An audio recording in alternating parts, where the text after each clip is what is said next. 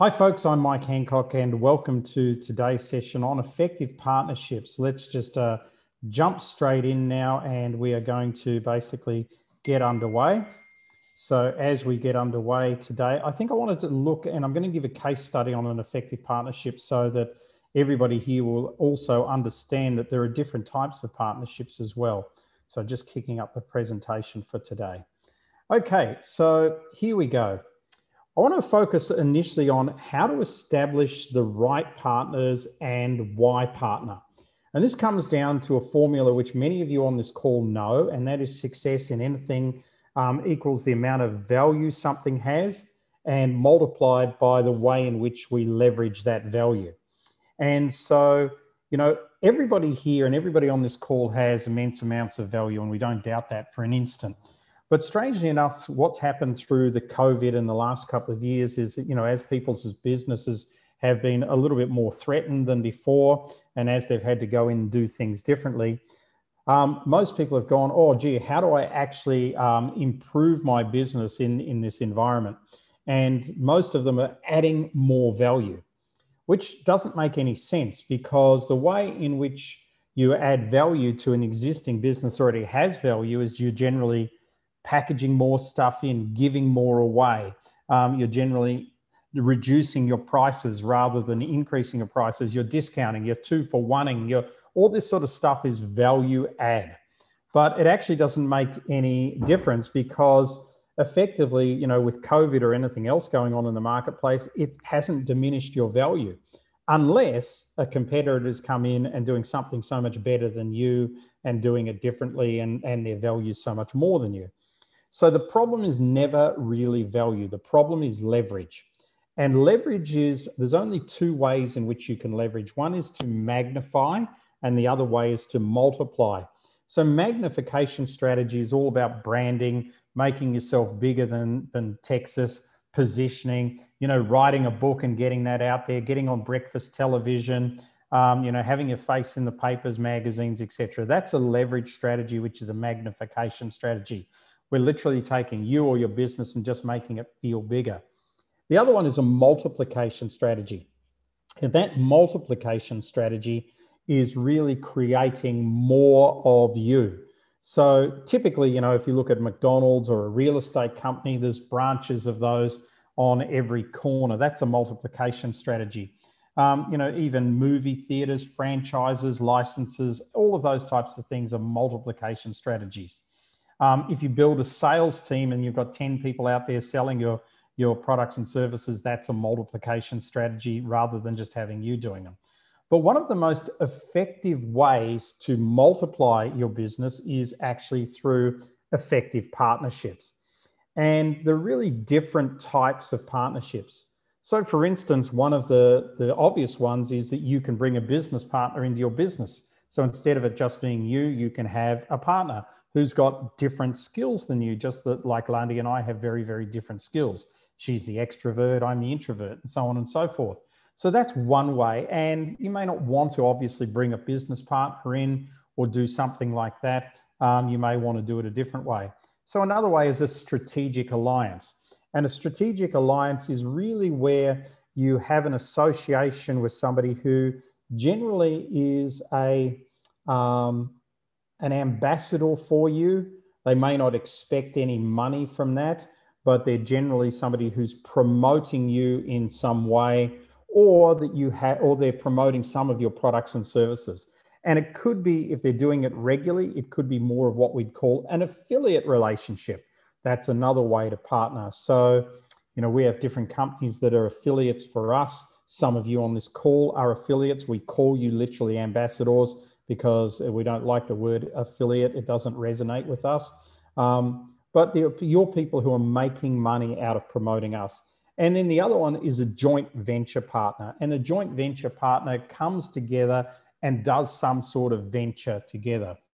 And there's a lot of these happening around the world at the moment, and they're generally product releases or product launches where something is launched. I've just literally been approached to do one this morning.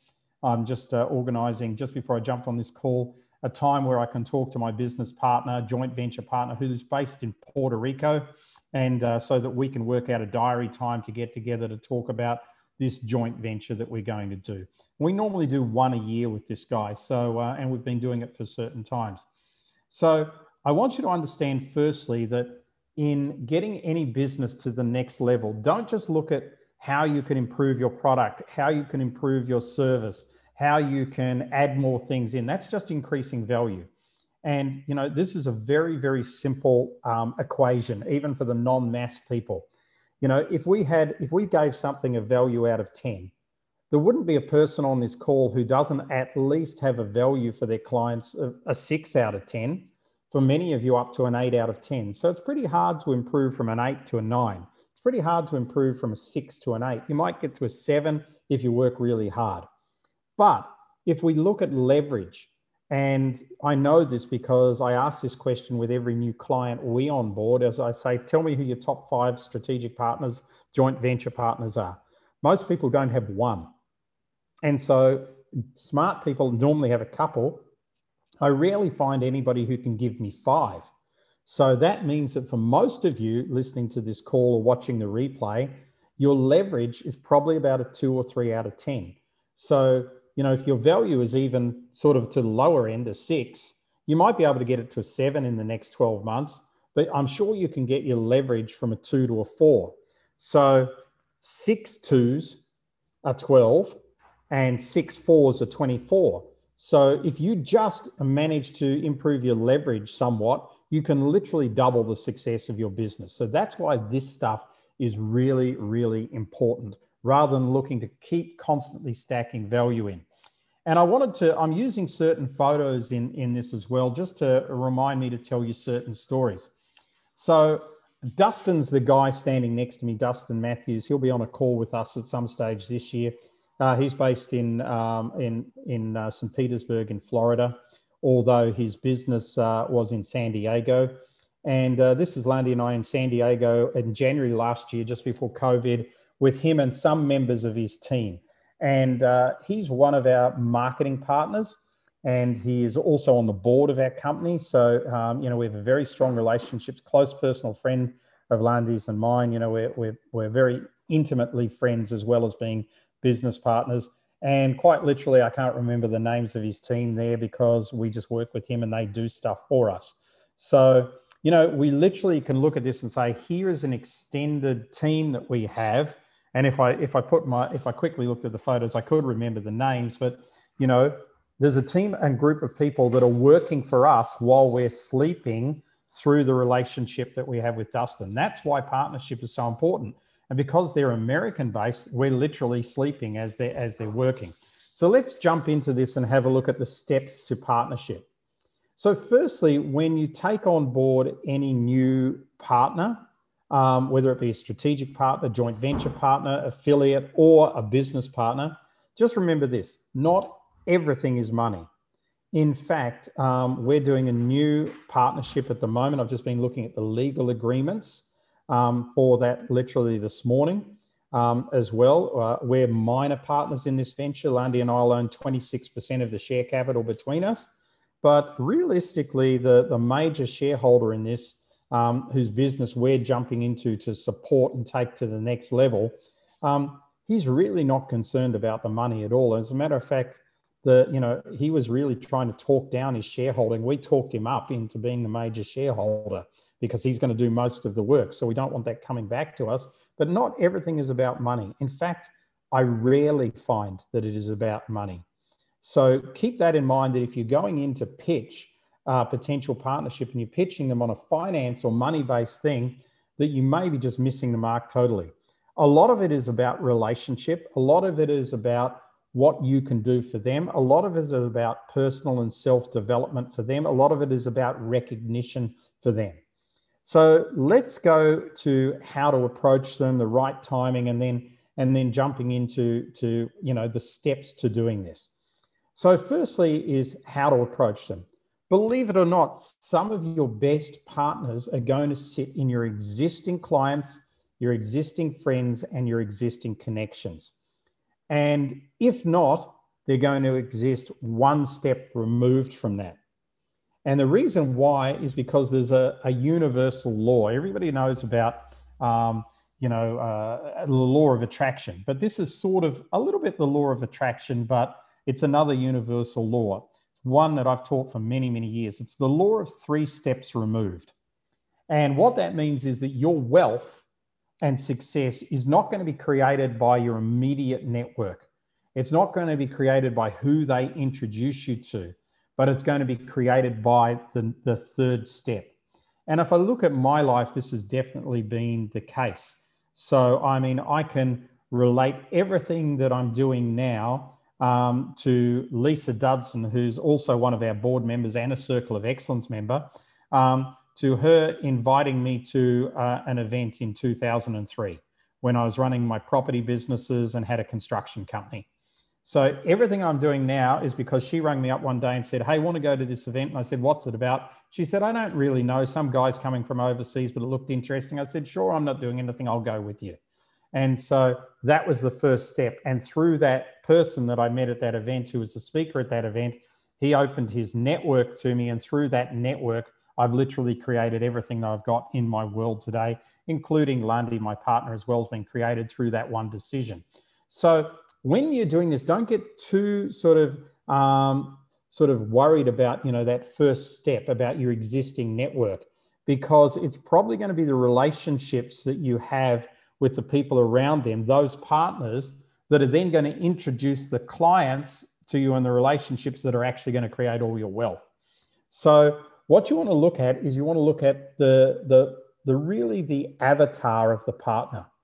And this is a really important thing. I mean, I did a webinar probably a year ago with all of you guys, where I literally showed you the picture of people that we're looking to bring on as our licensees. I literally said, here is the picture of our licensees that I'm going to be looking for at the moment.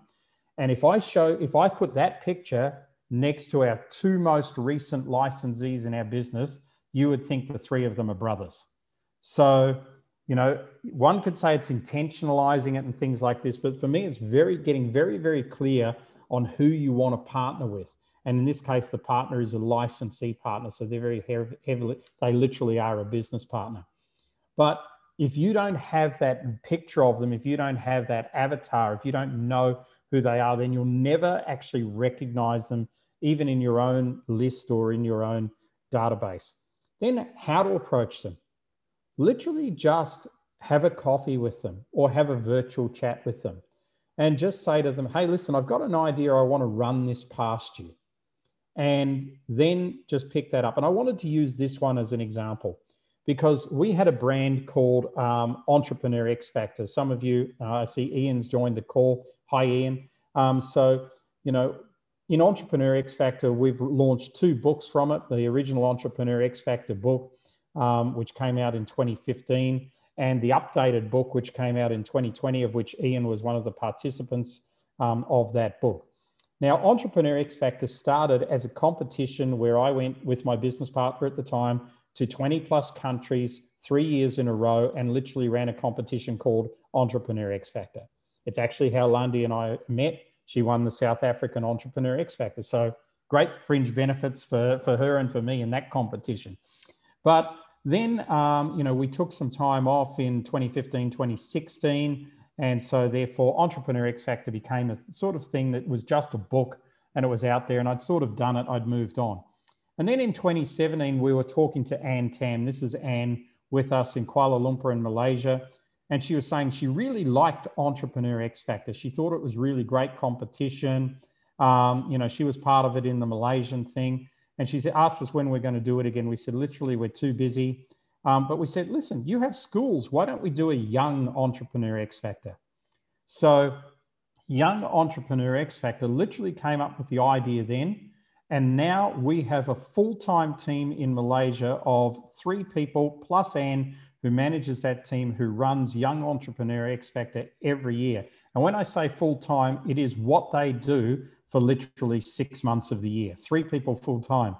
All Lundy and I do is we're the judges. We're 2 of 5 judges on it and license the brand office. So she's our business partner. It's a strategic alliance there. So literally it started over a lunch in Malaysia where we just talked about some things that we were doing. She got excited. She said, I could do this. We said, we'd love to do. What do you need from us? I don't need anything. I just need some intellectual property. We created a license agreement. It went across, signed, sealed, delivered, done. She's running with it. The competition's running again in August this year. You can go and have a look at the website. I think it's yexf.com or something like that. If you Google Young Entrepreneur X Factor, you'll see it. I looked at it the other day. It's a fabulous website. There is now 40, I think, different mentors involved this year. In fact, Bruce, I know you were on the call here. You were a mentor last year. I'm not sure if you're a mentor this year for that. So how to approach people? Just have conversations. What's the right timing for approaching people? Well, the right timing is when you see that people are a little bit lost and a little bit looking for the next thing, or a little bit bored in what they're doing. So, or somebody like Anne, who just loves new ideas and has some amazing capacity to just embrace new ideas and get them happening. So if you're establishing an avatar, step one, establish the avatar. Step two, have a coffee with them. Step three, what's the timing? Or this is really step two, what's the timing of that? You know, it may not be now. It might not be ready now. Like I wouldn't be talking to anybody about partnerships now before Easter. Unless you're in, you know, a Hindu world or a Muslim world or something like that, then it's a different story. But, you know, if you're in fundamentally the Christian part of humanity, now people are thinking about Easter, they're on their holidays, et cetera, but they're thinking during Easter. So they're thinking, am I happy? What else could I do this year to make money?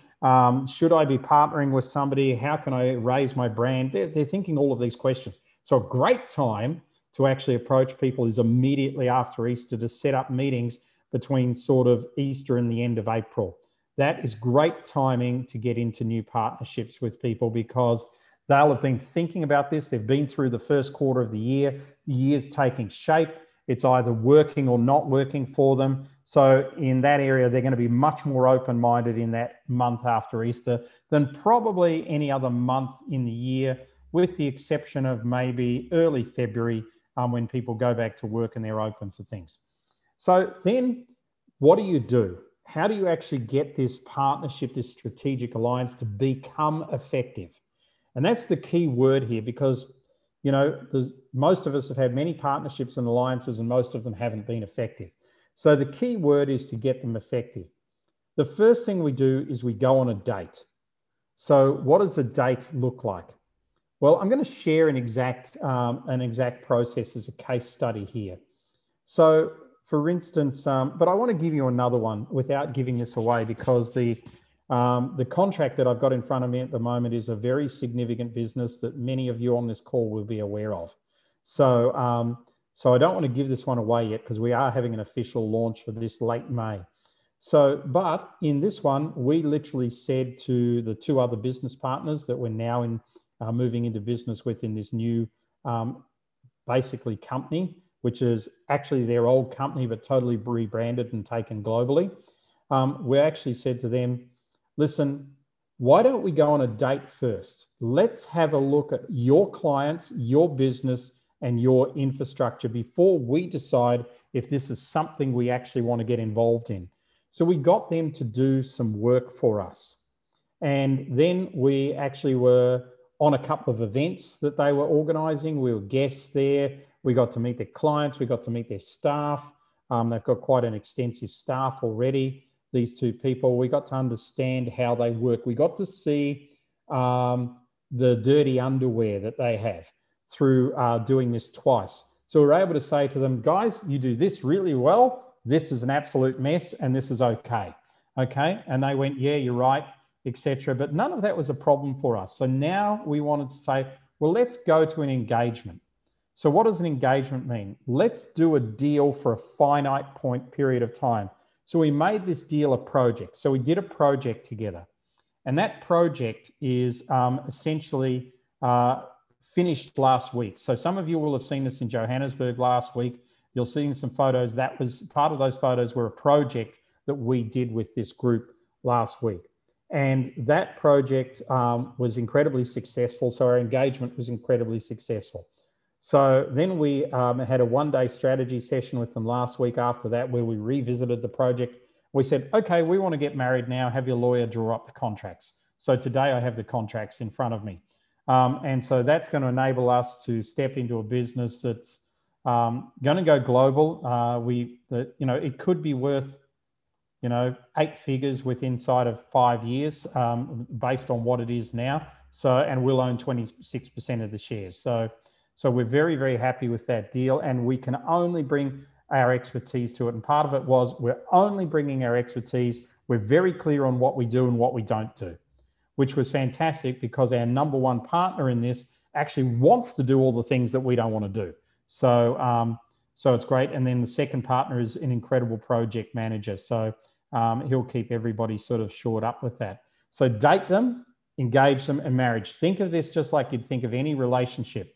Don't pretend you're Britney Spears and meet somebody and then get married the next day at some small church in Las Vegas. I think that was Justin Timberlake, so she probably knew him, but don't just do it on a whim. All right, let's move on. So how do you choose your partners and alliances? So basically, somebody already has your audience. Somebody actually already has the audience that you want to have. So this is where research comes into it. So this is Davin Michaels and his wife Liz and his dog Penny. Okay, and this is us having dinner with them in Las Vegas a couple of years ago, pre-COVID, obviously. Now, Davin runs a company called 123 Employee. They live in the Caribbean, but they have this company which is based out of the Philippines. Some of you know about it because I have talked about it in other webinars. And that company literally has 600 staff that will do anything that you want for you. So it's an outsourcing company. How Davin drives traffic to that company, he doesn't run the company, he has a business partner that actually is based in Manila that runs the company. He is the speaker. He fronts the company. He drives traffic to that company by his ability to use his voice. In fact, I've just been chatting with him this morning on Facebook.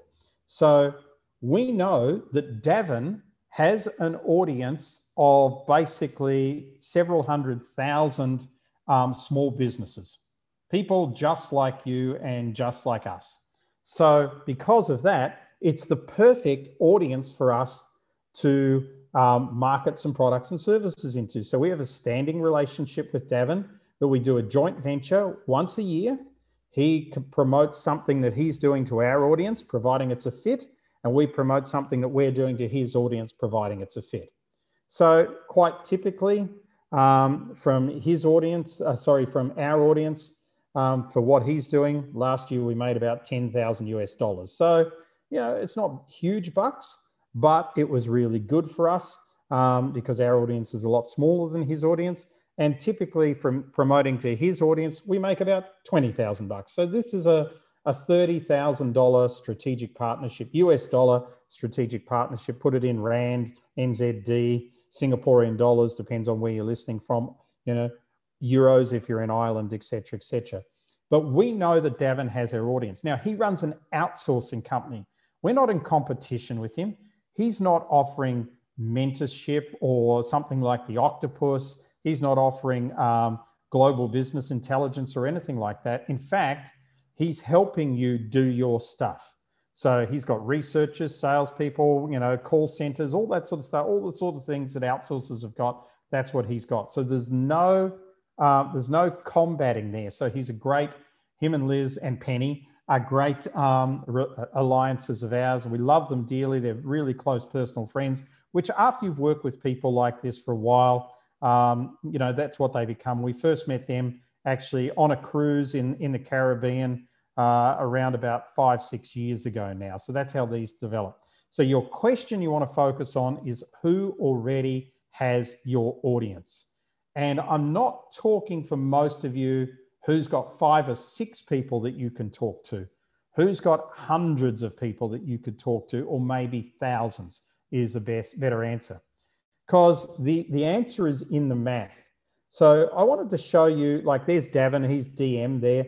200,000 people basically on his list. So he's got a couple of 100,000 small businesses on his list. Our number one partner has 400,000 people on their list. And number two partner has 250,000 people on their list. So that's what, 850,000 people that we're getting promoted to just through 3 partners. And I wanted to use this photo because this is us in San Jose, having dinner with Andy and Nancy, 2 really good friends of ours. I chat with Andy regularly. Andy is one of the founders of MTV. So he was literally at 17, he was the offsider to a guy called Walter Cronkite, who was the David Letterman of his day. And Andy ran around and got him his cigars and whiskey before he got on TV. And he pitched Walter Cronkite the concept of MTV. Walter loved it, introduced him to some people in MTV, became MTV. Andy had 2 partners in it. He's one of three of the founders. He's in his late 60s now. And back in 2010, I've known Andy for going on 15 years, but back in 2010, I was able to license our feature film, to his media company, and that got our film shown in 500 million houses around the world for a period of 2 years that happened. So that gave us incredible exposure, really helped me build my list, helped bring in all sorts of things, helped us launch our travel company, and all those types of things came from that one partnership. And that one partnership with Andy, he's still keen to do stuff with us today.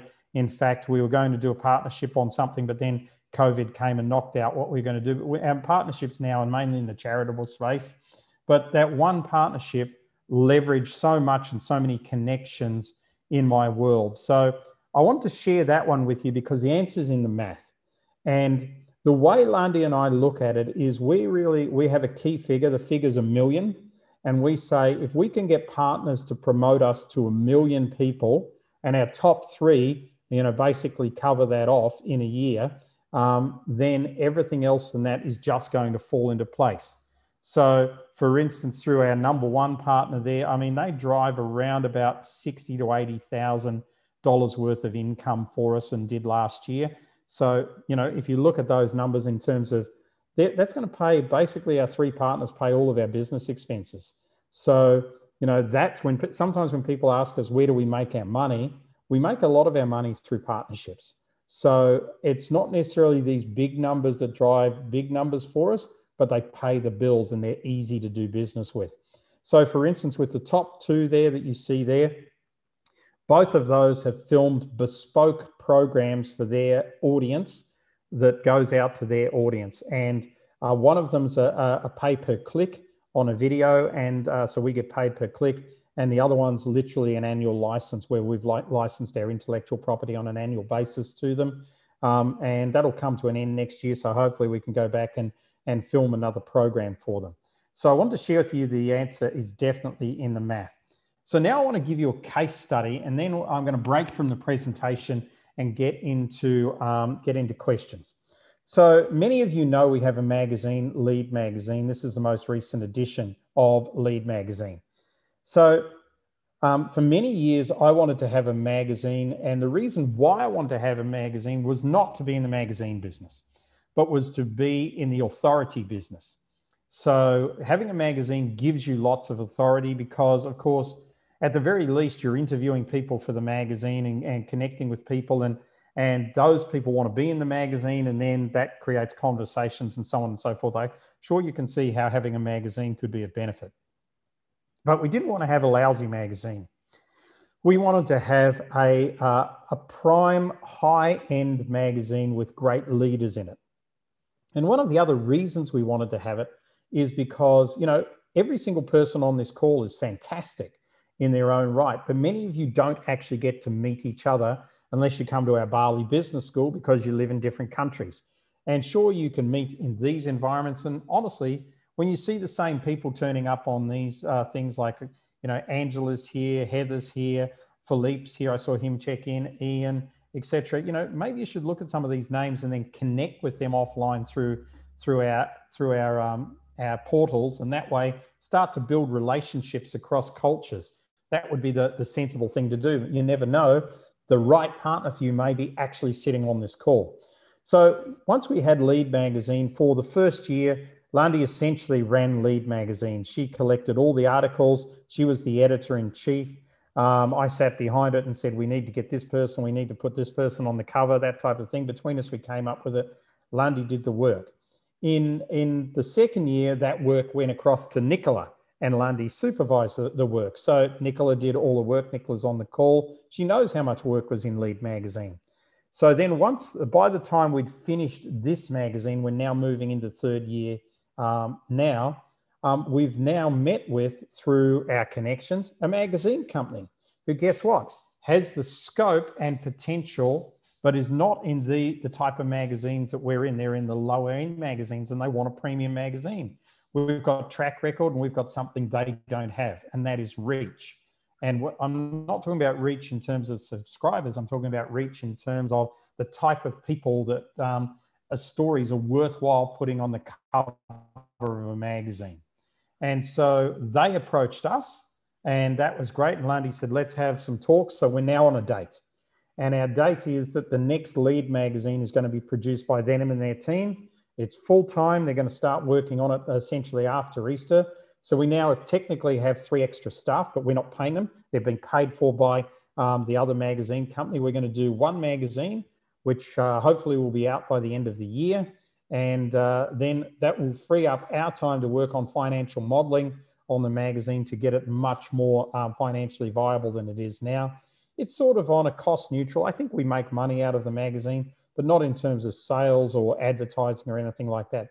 We make money because the magazine opens doors for us and gives us an opportunity to talk to people who end up becoming clients of ours and build relationships. And one of those people that we've built an incredible relationship has been in, not this magazine, I think the one before it, Nick Nanton, 9 times Emmy award-winning producer, a lawyer from Florida, and a close personal friend these days that we're doing some partnerships with as well with him. So at the moment, if you looked at the world of Mike and Lundy, we're probably, and actually if you went into our bathroom, you'd see Lundy stuck something on the mirror there, and it's the 4 Ps that she wants to focus on in 2021.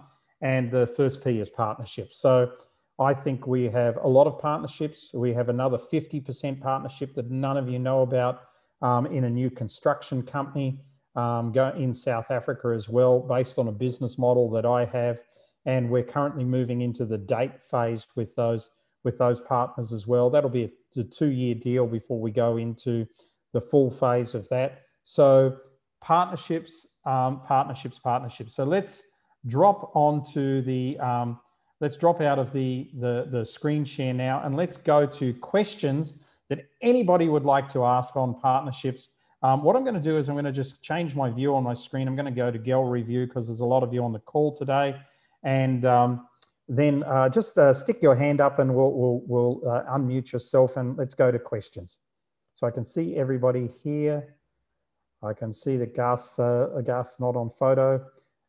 Who would like to ask what? There's Garth. Hi, Garth. Is that a wave, or would you like to ask something? If you would like to ask something, unmute. It was a wave, but I think from what you said last week, I think it really applies here too, that you go in to these partnership with how can you help somebody with the questions that keep them awake at night. Thank you for putting that so bluntly, and you're absolutely right. I mean, the construction company, for instance, you know, and I'll tell you guys the story because, I mean, good luck stealing our idea. But, you know, I was heavily involved in a company in New Zealand, Garth, called David Reed Homes, which became probably the premier privately owned building company in New Zealand prior to 2010. It was all sold in 2008. So it's not the same owners. David Reed's got nothing to do with it these days, neither of the other owners. But through that, I understand the group building model. The group building model doesn't exist in South Africa in the way it does in New Zealand. And there's a real niche in the market for that. And so, so from that aspect, we identified through social connections some people who have a mum and dad building company, but they're really smart, really good builders. And we have the whole group building model that we understand, I know backwards and I know how to build it because I've built it before and it turned into a $200 million company. So we literally approached them and said, hey, I've got an idea for you. Do you guys want to build more than 12 houses a year? And they were like, absolutely, we'd like to build 100. So sure. So we just pitched them the idea. Took three official pitches before they actually got it, because it's just so different to how many things are done in South Africa. Now they've got it, they want to stream ahead with it. So it's really finding solutions to problems in some places, Garth, that people don't think that they've even got. And, you know, a lot of people have got glass ceilings in their business. So, and this would be an example where these people have got, they've got a nice business that earns some good money, they're doing very well, but it's a glass ceiling. Unless they want to put on 20 extra staff, which they just don't want to manage, and he's not a manager of 20 staff, they can't grow it past where they are now. So a lot of people have that, but you and I, we have solutions for that in what we're doing. Okay, next question. Anybody else? Yes, Bruce, hi. I was so happy, Bruce, when you and Garth joined the call, and then Ian and Philippe joined afterwards, because I was sitting here with all females on the call, you know, and I thought I'm going to get really sticky questions. That then we sort of balanced it up a bit. Well, let's look at some of the legal things. I've got to have my microphone. There we go. Just understanding the legalities of working overseas. You've got this kind of, you know, global sort of thing there. If you have license agreements from South Africa into other places, and you know we're going into Asia with one thing, what are the kind of rule of thumbs for covering yourself as far as liability and comeback and non-payment and things like that? How do you handle those? There's only one way in which you should do it, and that's under the laws of the country in which their head office is domiciled. So in your case, South Africa. All of our license agreements are all New Zealand. They're all under New Zealand law. So, so even though our Asian partners, our European partners have signed those agreements, if there's ever a dispute or problem, it's all based on New Zealand law. Does that mean that it could be hard to prosecute sometimes? Maybe, but that depends on the country. If you're in the Czech Republic, it may be hard to prosecute, but if you're under British law, not necessarily. And even South Africa has a large aspect of British law. When you're creating a company with internationals, so for instance, the company that I've got the deal on the table with, we're registering that company in London. So that's going to be an English company, but not one of the directors resides in the UK. 2 of them are South African. Three of them are South African if you include Lundy, and then there's the Kiwi. But all of it's going to be in London, and we're looking at Ireland as well as another place to register the company. Worldwide Business Intelligence, our company, is registered in London, and so you know, and there's no directors. All of the directors and shareholders sit in South Africa, New Zealand, India, and Malaysia for that company. So I don't think it matters at all. Sometimes it'll be a problem. Sometimes it'll be a lengthy legal process, but you don't build businesses to worry about legal costs. You build businesses to do it simply and effectively and have it the right thing. And why London? Because when we want to sell the company, if you have a British business, it's taken very, very seriously by investors. If you have a South African business, it's not taken so seriously by investors unless they sit in South Africa. And on a global business, they probably won't. Great question. Next question. Thanks. Hi, JC. How are you? I'm good, Mike. How are you? Great, thanks. I have been actively doing partnership. I'm in the middle of doing partnerships. 4 years ago, I did a partnership. As you said, top 3, you know, you can have 3 who have so much of X number of audience, and they can simply promote you. And I did 4 years ago, and unfortunately what I did exclusive kind of partnership. So I wasn't being allowed, or it was like, okay, all the business will be done by me and all the marketing will be done by them, sort of. 4 years down the track, it's not working anymore. So I have changed my model. I'm into, right now, I'm in the middle of recruiting 200 agents for my company. And these are not employees, these are agents. Like if you take a school, international school, and they have agents to recruit international students. Sure. So that's the same model I am working on, as against just having 3 or 4 or 5, the top people. Do you think that there is something I really need to be aware of before or after? Because I'm giving them training. The training will be there, and proper agreements will be there.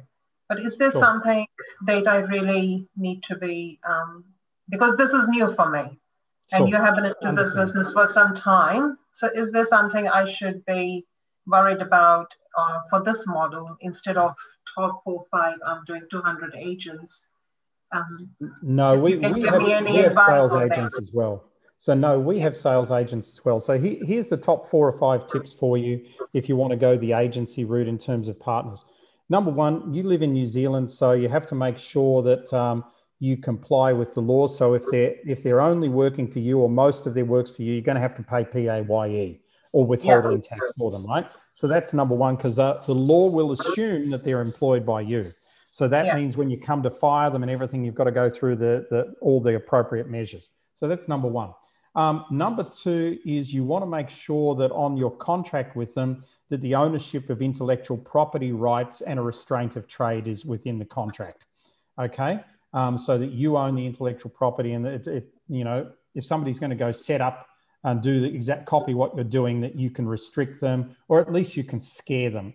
That means that you definitely must have some trademarks and things like that. Number 3, their agency agreement has got to be performance-based. So it has to be a performance target.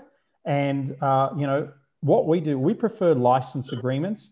So for instance, license agreements have an end date. So if it's a big license agreement, it's 5 years. Same with a franchise agreement, they roll over every 5 years. So it means that, with your business partner you've had over the last 4 years, if you had a 5-year agreement, you could get out next year. But if it's a smaller license, it's a revolving 1-year license, providing they hit certain targets. So if they haven't hit the target, it becomes easy to manage them out. So they'd be probably the top 3 things that I'd put in there. And then, make sure a lawyer who knows what they're doing in employment law. We've got a client, Viv Dior, based in Wellington. That's what she does, Dior, D-O-R. You can run that by her, and she'll check that for you and let you know if you've missed anything else. Sorry, what's her name?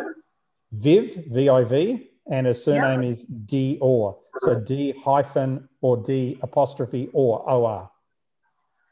So you'll find her through one of our networks, or on Facebook or something, LinkedIn or something like that. But she is a specialist in doing exactly what you need at the moment. Okay, and you can just mention Lundy and myself, and she'll help you out. Angela, does your cat want to ask a question? No, I'm only kidding. Any other questions?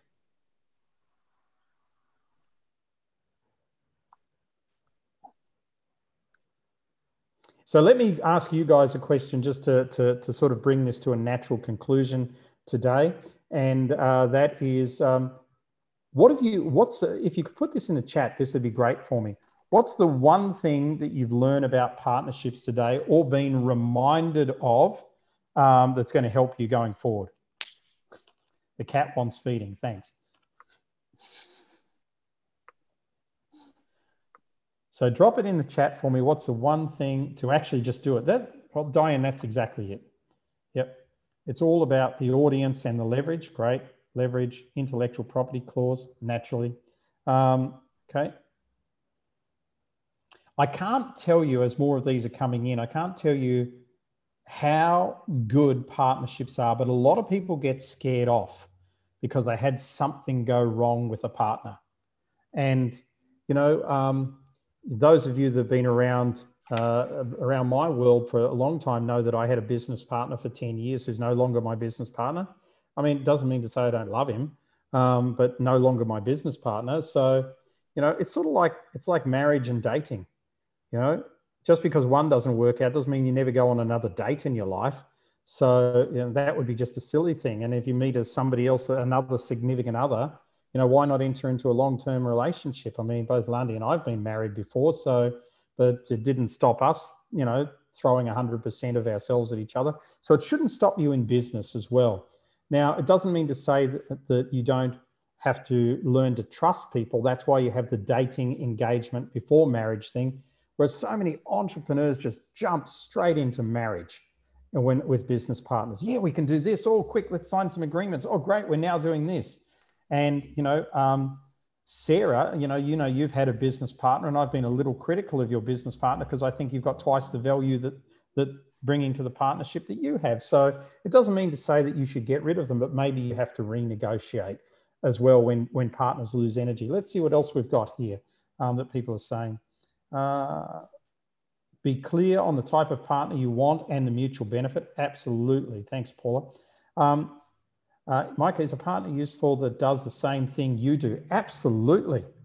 Yes, because they might target a slightly different audience.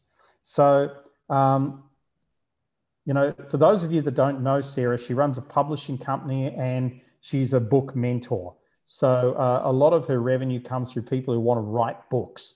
But I mean, you're really working with people who are wanting to write sort of inspirational leadership, non-fiction style books. But why couldn't you partner with somebody who wants to write more technical books or more novels, right? So that could be a really interesting and fascinating partnership and could make sense.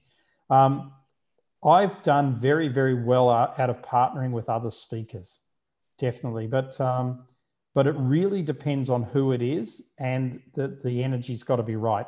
For instance, you'll never see me on a stage with a JT Fox or a Tony Robbins. I'm not interested in their brand for two very different reasons. One I just think is overcooked, and the other one's just, well, they should be in jail. But anyway, that's the other thing. So don't enter into a business with people who necessarily do what you do just because they've got a bigger audience than you. Look at what their value system is. Melanie, leverage so much easier than doing it on your own. Absolutely. Date, engagement, marriage. Well done, Ian. And it is a process, Melanie, you're quite right. It's definitely a process, and start small. If you can do a small project with somebody, the date thing should be an event, something you do for a month. Maybe it's, you write a book together. Maybe they bring some people to your next product launch and so on and so forth. That'll give you a feel for how they operate. You want to really get a feel for how people operate, and particularly when they're under stress and pressure. So, whether they're, still good natures or whether they become like a dark, scary monster under pressure. And, you'll see a lot of people do that in partnerships that otherwise seem really well as well. See whether they're the alpha, whether they're the beta, or whether they're on the same basis with you. And also, what's also interesting to see how you turn up in that partnership as well, whether you become that big scary beast, whether you become that ridiculous alpha, or whether you just want to do your part of it, or whether you want to control everything. That's also important. Any final questions before we jump off for today? I'll take that as a no. Lovely to see the old faces, lovely to see a couple of new faces as well. So bye-bye to everybody. Enjoy your evening if you're in New Zealand and Australia. Enjoy your morning if you're in Europe. Catch you around.